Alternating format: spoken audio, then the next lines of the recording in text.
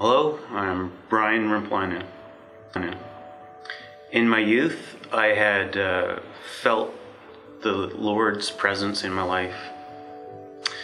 In 1990, I joined the military, and in the span of 10 years, I completed 5 missions.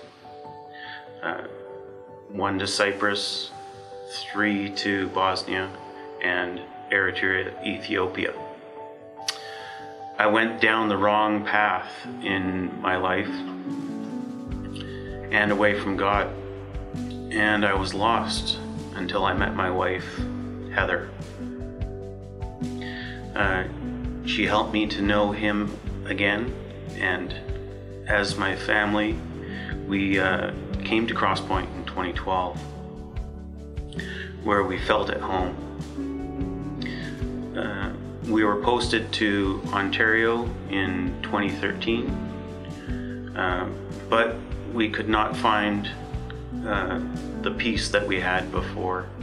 It was there that I spiraled to a crisis point, and I was given a medical category with employment limitations, and we were granted an exemption to return back to New Brunswick. My wife supports me with great love and compassion, and although I continued to struggle, the Lord's presence revealed itself again. A relapse of my condition in August of 2016 led me to a dark place of suicidal ideation, and I was admitted to the hospital for 2 weeks. Finally, after years of struggle, I was diagnosed with PTSD, which is post-traumatic stress disorder. Bays Padres had brought me a Bible and Psalm 91, which gave me strength. Mark also came to pray with me and to pray over my family so that we would have time to rest and heal. God has shown that He is beside me even in my darkest of times. His presence surrounds me and lifts me up. As my military career ends, I lay myself at His feet, bare, redeemed, and allowing His will to guide me forward.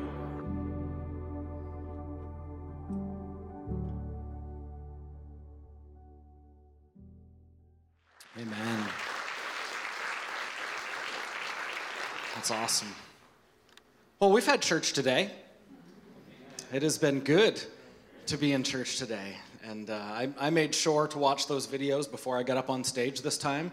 I have not done that in the past. And I knew that I was like, I'm going to get up here and be like, welcome to Crosspoint. So it's good. And glad that you are here with us today. Shout out to everyone at our South Campus who's in church watching with us today. And we're really looking forward to the day when we can have baptisms at our South Campus location. There are some cool portable baptismal tanks that you can get so that you can baptize people at a movie theater. And I can't wait for the day when we get to ask the manager, hey, can we borrow 100 gallons of water? And like, we'll give it back when we're done. What, you can use it to make ice cubes or something, I don't know. Holy water. That's probably blasphemous.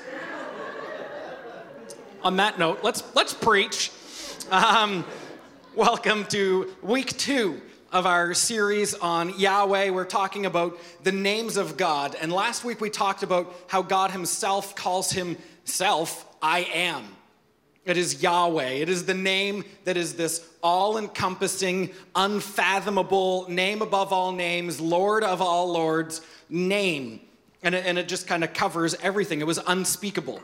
It was unpronounceable because God is so big and so holy. And so we kind of started by talking about the name Yahweh, but as we kind of progress throughout the week, throughout the series, we're going to talk about more specific kind of singular names. We're going to narrow it in.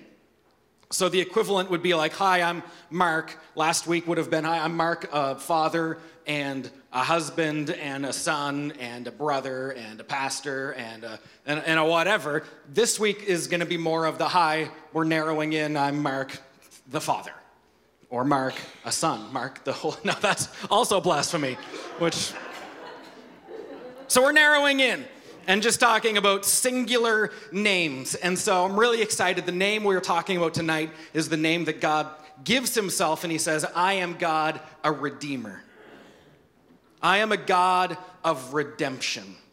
And I'm really excited for us to talk about that today. It might not mean a lot to you to say that.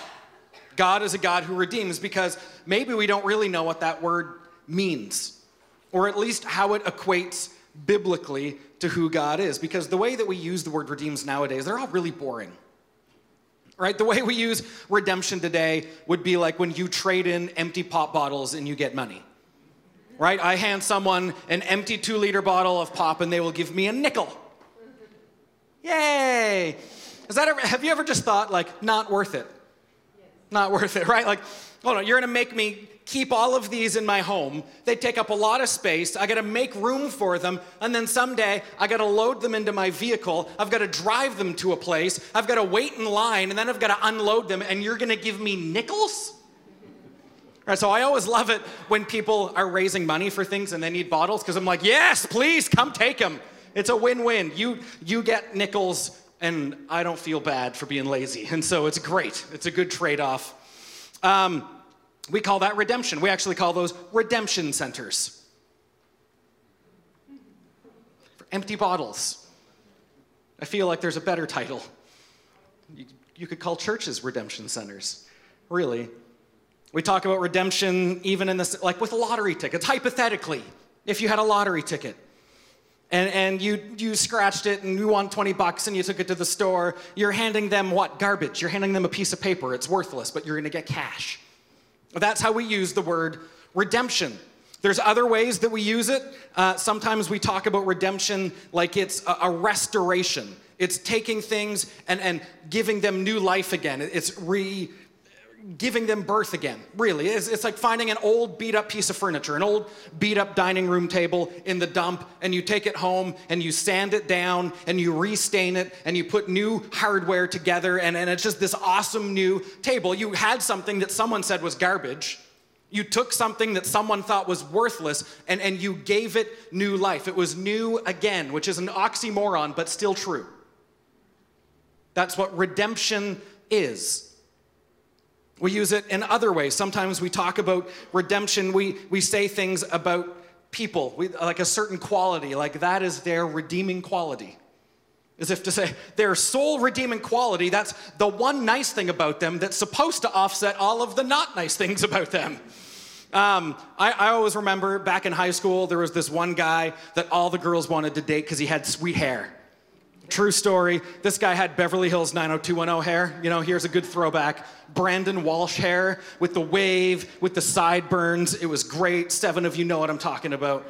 I had sideburns for years. It was awful. What a stage. But this guy, he was actually a bit of a jerk. He was mean, and I know that's what all the other guys in high school thought. Like the guy that all the girls want was always a bit of a jerk, right?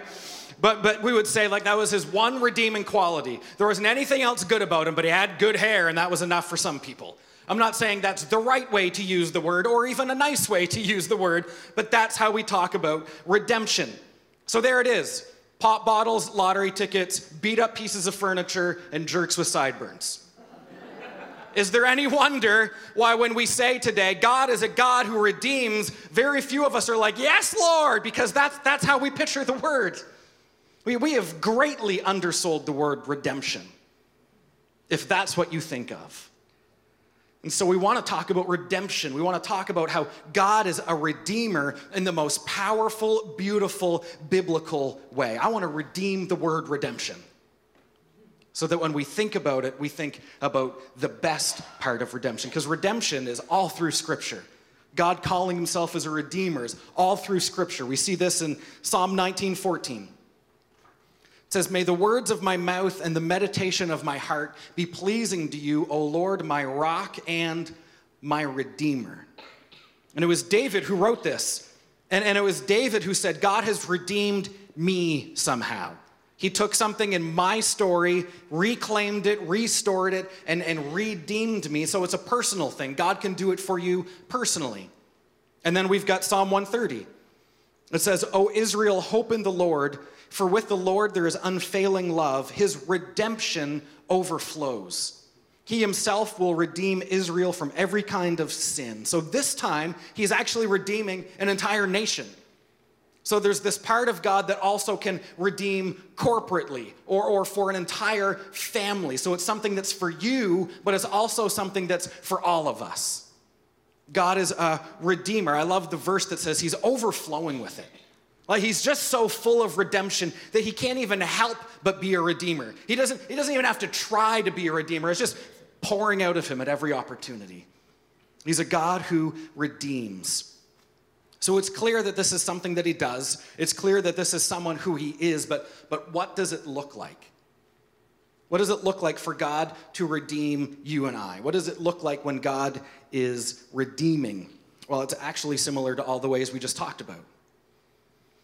When you take something that you think is garbage or worthless or difficult, and you actually get something better in return. See, that is how God still redeems. That is exactly what God does. Redemption is when you're given something that is difficult and painful, and God says, watch me turn that around and turn it into something beautiful and incredible. That's what redemption is. It's when you're going through a difficult time that seems like a curse, and God transforms it into something that seems like a blessing. It's when you're going through a difficult, painful season and you've lost all hope, and God turns it around and he somehow uses it in your favor so that you're better off after that happened than you would have been without it having happened. That is redemption. That's how God redeems. God is a redeemer. It's a God who can take an 11-year-old girl who loses her dad and she goes through intense grief and pain, and yet on the other end of it can still say, God is good. Amen. And I love, that is only a God who can redeem. Only a God who can take your worst moment and turn it around and still bring something good out of it. It's redemption. In fact, we just read that, Psalm 19:14, that was written by David. It was David who declared that God would his redeem. And I think about David's life for a minute. Right? David was a guy who had it all when he was young. He was named the future king. He went to fame when he defeated the giant no one else could defeat. He was a strategic military conqueror. He had all kinds of victories. I mean, everything was going in David's favor. He had life right where he wanted it, and then it all came crashing down. See, David did a dumb thing. And he had an affair with the wife of one of his own soldiers. He was off at war. David didn't go. Stayed home, got cozy with this man's wife. Her name was Bathsheba. And she ended up pregnant. David ended up paranoid. He was hurt and confused, and it was an awful situation. He tries to hide everything that happened, ends up killing her husband on the battlefield. Like, it just gets uglier and uglier. Eventually, that child is born and dies moments after childbirth. I mean, it all comes crashing down for David. He loses everything. And the pain and the grief and the heartache was unbearable. And you even think, like, as a king, his reputation is gone. He's lost the trust of his people. And it has long-term repercussions that goes on to his kids. And it's just a brutal, painful, I mean, we have ugly political scandals today. CNN was loving that back in 1040 BC. Like, it was a big deal. And yet, even when it seems like that story is over, like there's no way David recovers from that, there's no way David rebounds, not without the help of a whole bunch of lawyers and a PR team and Olivia Pope and crisis management people and whoever else. Like, he's going to have to get a lot of people who can help him come back from this. And yet it doesn't take any of that. He actually gets a pastoral visit from a friend, a priest named Nathan. And after that conversation, David humbles himself before God, confesses all of his sin. He becomes a broken man, asks God to do whatever it is you need to do to me. And God takes that messed old guy out of the dump, and he starts sanding him down again, starts refining him, starts restaining him, and he hands David back a life that is restored. In fact, this is what we read about David at the end of his life. 1 Chronicles 29, verse 26. It said, David, son of Jesse, was king over all Israel. He ruled over Israel 40 years, 7 in Hebron and 33 in Jerusalem. He died at a good old age, having enjoyed long life, wealth, and honor. And his son Solomon succeeded him as king. That doesn't sound like a life that ends in disaster. In fact, it says he ended his life with honor, that he was a really good king, that there was joy, that there was wealth. In fact, his son follows him up. As like everything kind of comes together for David. He recovers from this somehow. I mean, that in and of itself is a good story of redemption, but it actually even gets better than that. See, David and Bathsheba stay married, and they have a child, and then they have another child, and that child has a child, and that child has a child, and that child has a child, all the way down until there's one child of theirs in particular who ends up having a child. All the way down the line, his name is Jesus. The same Jesus who was the Messiah, Savior of the world, died on a cross, walked out of the grave to give salvation to all of mankind. The same Jesus we're here worshiping 2,017 years later. See, the David of scandal and pain and suffering is the same David who is the ancestor of the Savior of all mankind. That is a story of redemption. That is a story of a man losing it all and being on the brink of the very end, and God saying, watch what I do with this. Watch how I can turn this around and use it for good. That's what it means that God is a redeemer. He redeems things. He's a God who takes the garbage that we've been given, maybe the garbage that we have made ourselves, and he says, watch me turn this into something beautiful. He's a God who takes a dead end and he gives it a future. He's a God who takes a loss and turns it into a gain. He's a God who takes our pain and suffering and he turns it into joy. That's who God is. In fact, when Isaiah was prophesying that the Messiah was coming, the Messiah was talked about in a redemptive way. Like, this is going to be the guy who turns things around for everyone. We read this in Isaiah 61. Look at all these pictures of redemption. It says, the Spirit of the Sovereign Lord is on me because the Lord has anointed me to proclaim good news to the poor. He sent me to bind up the brokenhearted, to proclaim freedom for the captives and release from darkness for the prisoners, to proclaim the year of the Lord's favor and the day of vengeance of our God, to comfort all who mourn, to provide for those who grieve in Zion, to bestow on them a crown of beauty instead of ashes, the oil of joy instead of mourning, and a garment of praise instead of a spirit of despair. They will be called oaks of righteousness, a planting of the Lord for the display of his splendor. Do you see all the pictures of redemption in there? Good news for the freedom, release for the prisoners, that there's not going to be any more slavery for the captives. There's going to be joy instead of despair. He says, I'm going to take your ashes and I'm going to give you beauty instead. It's like you take these ashes to a redemption center and watch what you get in return. I mean, ashes are what you get when everything burns to the ground in front of you. That's what you're left with. When your hopes, when your dreams, when your plans go up in smoke, and all that's left is this little pile. When all of your expectations, when your perfect life blows to smithereens, and all that's left is you're sweeping up this little pile of ash on the floor, and you're like, really, God, this is it, eh? This is how my life is going to go. This is the thing you had set out for me. And God says, hand me those ashes and watch me. Watch me turn it around. Watch me make something beautiful out of that. I mean, isn't that so many of our stories? I mean, how many people here could say that there have been times in my life where something that I loved, something that was important to me, went up in flames? And all I had left was a handful of ashes. And yet God turned it around. It was God who transformed it. I don't know what it's been for you. I don't know if it was a broken marriage. I don't know if it was a lost job. I don't know if it was financial distress. I don't know if it was an injury or a sickness. I don't know if it was something with your kids or your parents or a spouse. You name it, whatever it's been for you, you were convinced that in the middle of this disaster, you were surrounded by flames, that everything that was important to you was going to disappear. It was going to be gone. You didn't know where you were going to pick up. It's only going to go downhill from here. And God said, I am a God who redeems all things. And just watch and see. The story is not done. It's not over yet. It might seem like it is in the middle of fire. It might seem like it is when you've lost everything. But God isn't done working. And he is still redeeming. And you can see in those moments, all of a sudden God puts a person in your life that wasn't going to be there otherwise. He gives you a new relationship that you would have missed out on had you not gone through that. He gives you a job that you wouldn't have been freed up to take. He gives you an opportunity that wasn't going to be there. He gives you strength and wisdom that you weren't going to have internally had you not gone through that hard time. He says, watch me put all this stuff in your path that you wouldn't have had you not gone through fire.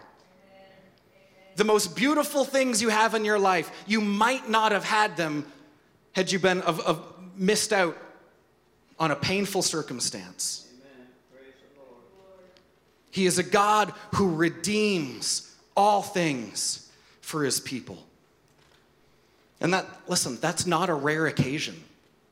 I don't want you to think those are only a few powerful stories. That only happens to other people. That doesn't happen to me. No, it happens for you. This is a biblical promise that God redeems. It is a promise for you. This is Romans 8:28.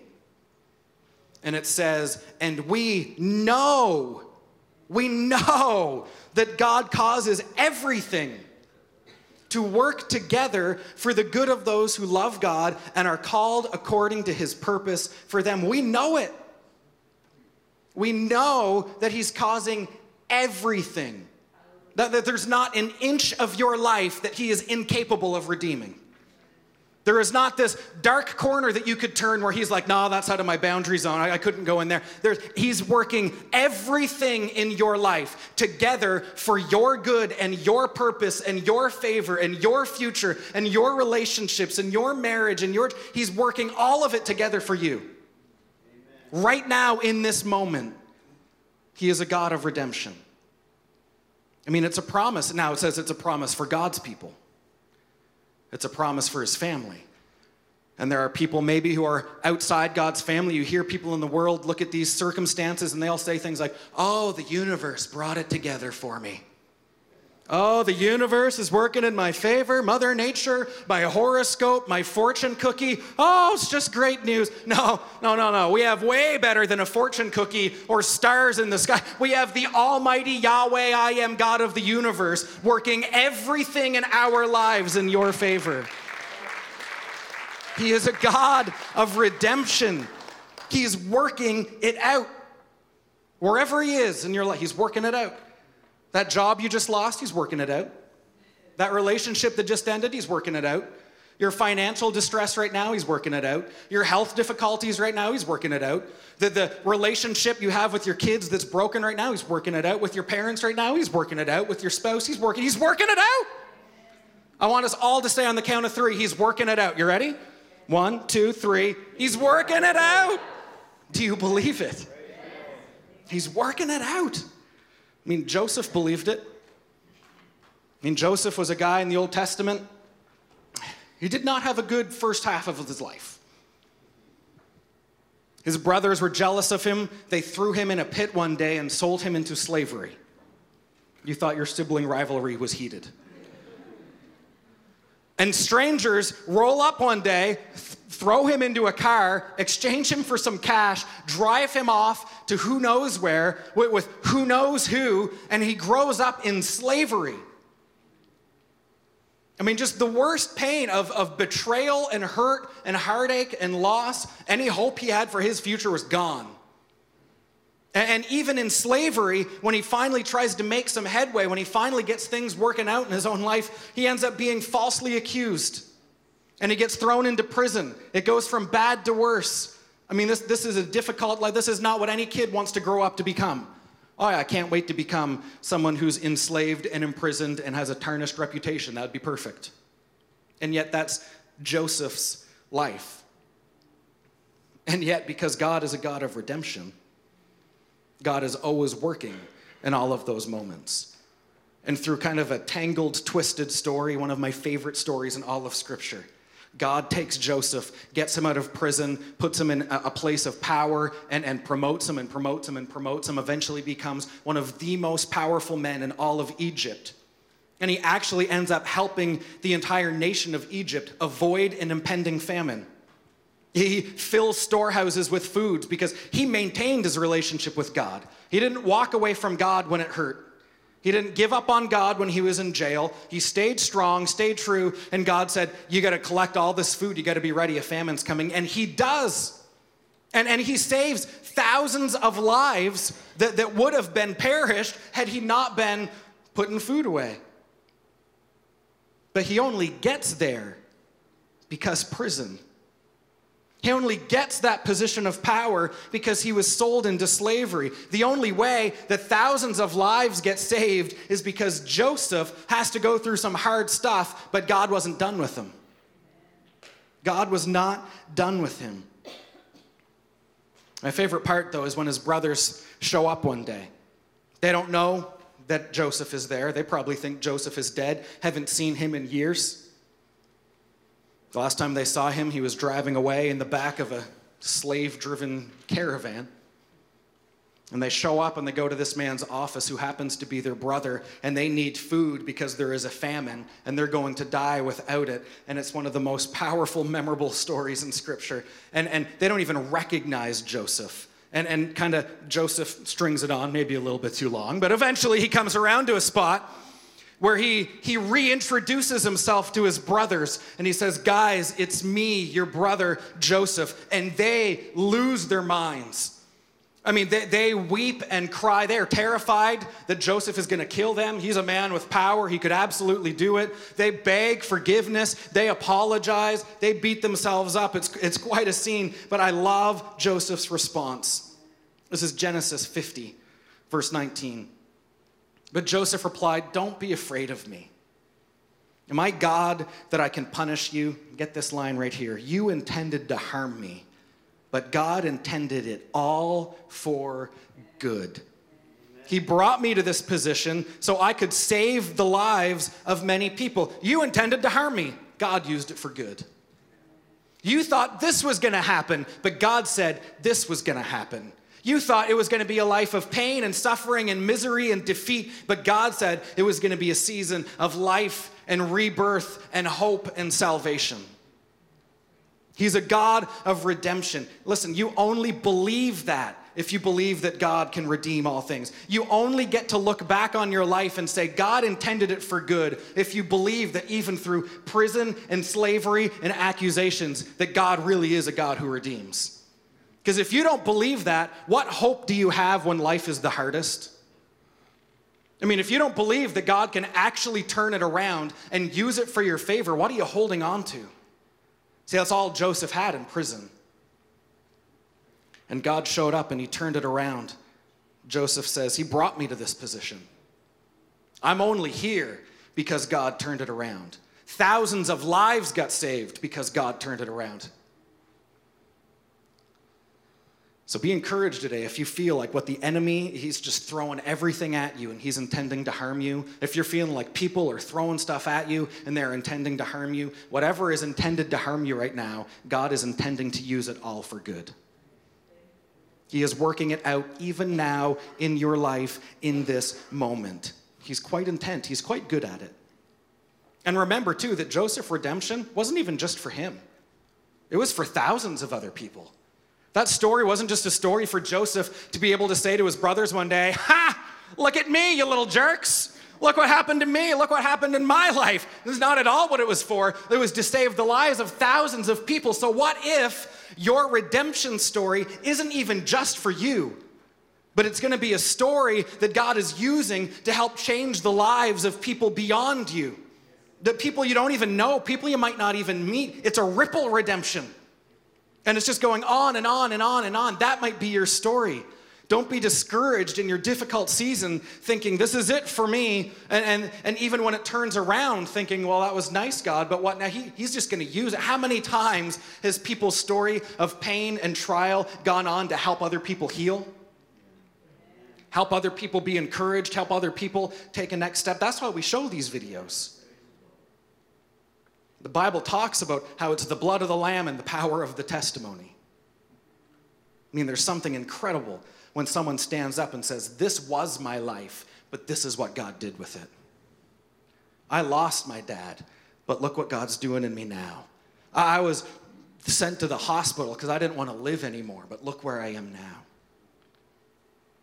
He is a God of redemption. He is a God who is working it out for you and for who else knows who that might be impacted by your story. It's the story for so many people in the Bible. You think about Esther.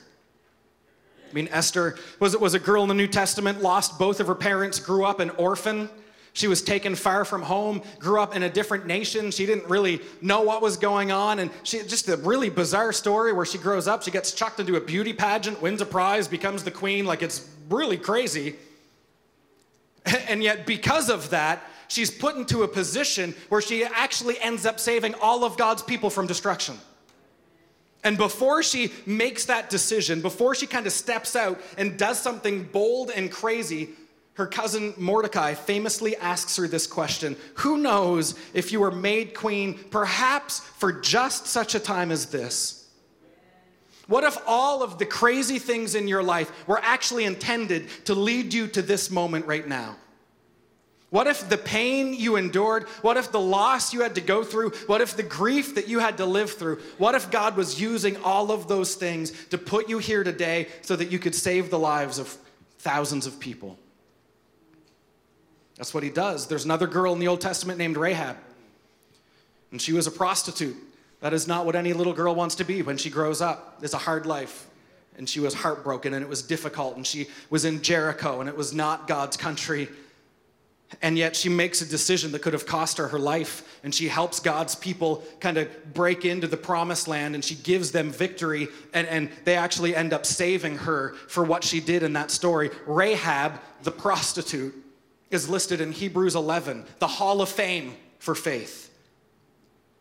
I mean, you talk about redemption when God can use someone like that and years later say, look what she did for my people. Look how I used her. Look how I turned her story around. Look how I changed her life. I mean, all of that really leads us to the greatest story of redemption of all kind, which is when Jesus traded his own life so that we could have salvation, so that we could have forgiveness and grace and peace and eternity in heaven. I mean, the enemy thought he had won. The enemy thought it was over. He's dead. He's in a tomb. This is the best. And yet what the enemy intended for evil, God turned around and used it for good, our good. So now that we can have hope through Jesus Christ. I mean, our entire lives were redeemed. Where were we going without him? And yet he's redeemed us, transformed us, made us new again. It's an oxymoron, but it's what redemption is. New again. And he's restoring us. He takes our bad decisions. He takes our mistakes. He takes our regrets. He takes our pain, and he says, watch me turn this into a life that is beautiful and incredible and has eternal significance. That's what Jesus can do for you. He's constantly in the act of restoration, of sanding us down and restaining us and building something beautiful out of what we thought was, my life belongs in the dump. Jesus says, no, I'm not done yet. I'm not done yet. I mean, that's the picture of baptisms today. Someone who said, I was dead and now I'm alive. I was dirty, but now I'm clean. I was old, but now I'm new. It's a picture of redemption. It is beauty from ashes. And that is something that only Jesus Christ can do. He is a God who redeems. He's a God who's working it out for all of us. I know some of you are here today and you'd be able to testify that that is your story. My God has redeemed my life and turned it around. I hope today has been a great reminder. I hope that you choose to praise him for that. I hope you understand that God is still doing that. But maybe you're here today and you are in the middle of the fire right now. And everything that you are holding on to is going up in flames. It is a season of pain. Your hopes, your dreams, the path that you are on, the future that you had in mind, all these things that you thought were you're left with ashes in your hand. Maybe that's your current reality right now. And what we want to do for you today is to pray for you. We want to help you. I want to encourage you, if that's you in this moment, to not walk away from God, as tempting as it might be. How tempting would it have been for Joseph, time after time after time, and yet he still stays strong in his faith, and God works it out for him. Don't walk away from God. We want to pray for strength for you, and grace for you, and peace for you, and protection over you, perseverance for you, that he can get you through whatever it is you're going through, and you'll see on the other end how he's using it in your favor, how he's working it out for you. And so I want to pray for you today. If that's you, and you are in a season that hurts, it is confusing, maybe you're thinking of someone else and you want to pray for them today, that's what we're going to do. And so I'm just going to invite you right now. I'm just going to see if raise your hand and just say, that's me, or that's someone I know right now that needs that move of God. They need that reminder of redemption. They need that strength, that peace, that hope. Amen. Amen. So I want to pray for us today. And maybe you're here and you don't know Jesus and you've never made a decision to follow him, and you're thinking, I sure would like the assurance that God is going to work this out for me right now, because I don't have a lot of stock in Mother Nature or fortune cookies. So if you know there's a better way, then I want to be in on that, and Jesus Christ is your answer. And he will give you salvation and hope, heaven and eternity. And maybe you want to make that decision today. And if that's you today, as we pray, I'm just going to say a prayer that you can repeat after me silently in your head. And you can know him today and follow him. Let's all pray together, church. Jesus, we are unbelievably grateful that you are a God who redeems. And you've done it for so many of us. And you did it for the entire earth. It's just a matter of us being willing to accept that. And so, Father, I just pray for the people in this room that raised their hand. God, I pray right now that just a huge wave of peace would come over them, that you would give them divine supernatural strength to endure the season that they're in, that you would give them hope that says it's going to get better, that you would give them peace that says this doesn't even make sense, but I have it right now, that you would speak encouraging words into their life so they know that you are with them, that they would sense your presence in a powerful, tangible way like maybe they never have been before. But God, I pray for their perseverance and their endurance through this time, that they would know and believe and be assured that you will bring beauty out of these ashes. It is a promise. We know that you are working it out, all things. And so God, carry them through. Change them, the people that they raised their hands for, maybe the people that they are representing. God, just Holy Spirit, move in their lives. Give them an answer, give them hope, give them a light at the end of the tunnel, whatever they need. We pray that over them, Jesus. And maybe there's people here today that don't know you and they want to make a decision to follow you today. The greatest decision that anyone could ever make. That the greatest exchange of redemption in the world. And God, if that's them today, I just pray that they would repeat this prayer and say, Jesus Christ, I invite you to come into my life. Take my sin, my mistakes, and my regrets and wash them away and make me a new creation. And I believe that I am saved and that I am a temple for God now. The same power that raised Christ from the dead lives in me. I pray it in Jesus' name. Amen. Amen. He's good, isn't he? He's good. He is worthy to be praised. If you did pray that prayer tonight, we would love to hear from you. You can track us down after church. There will be people at that table or myself or whoever. You can check it off on a hello card. But before we are done, we have one more song for you. It is a powerful song. And what a great opportunity for you to respond by singing and declaring that we are grateful for a God of redemption. Amen.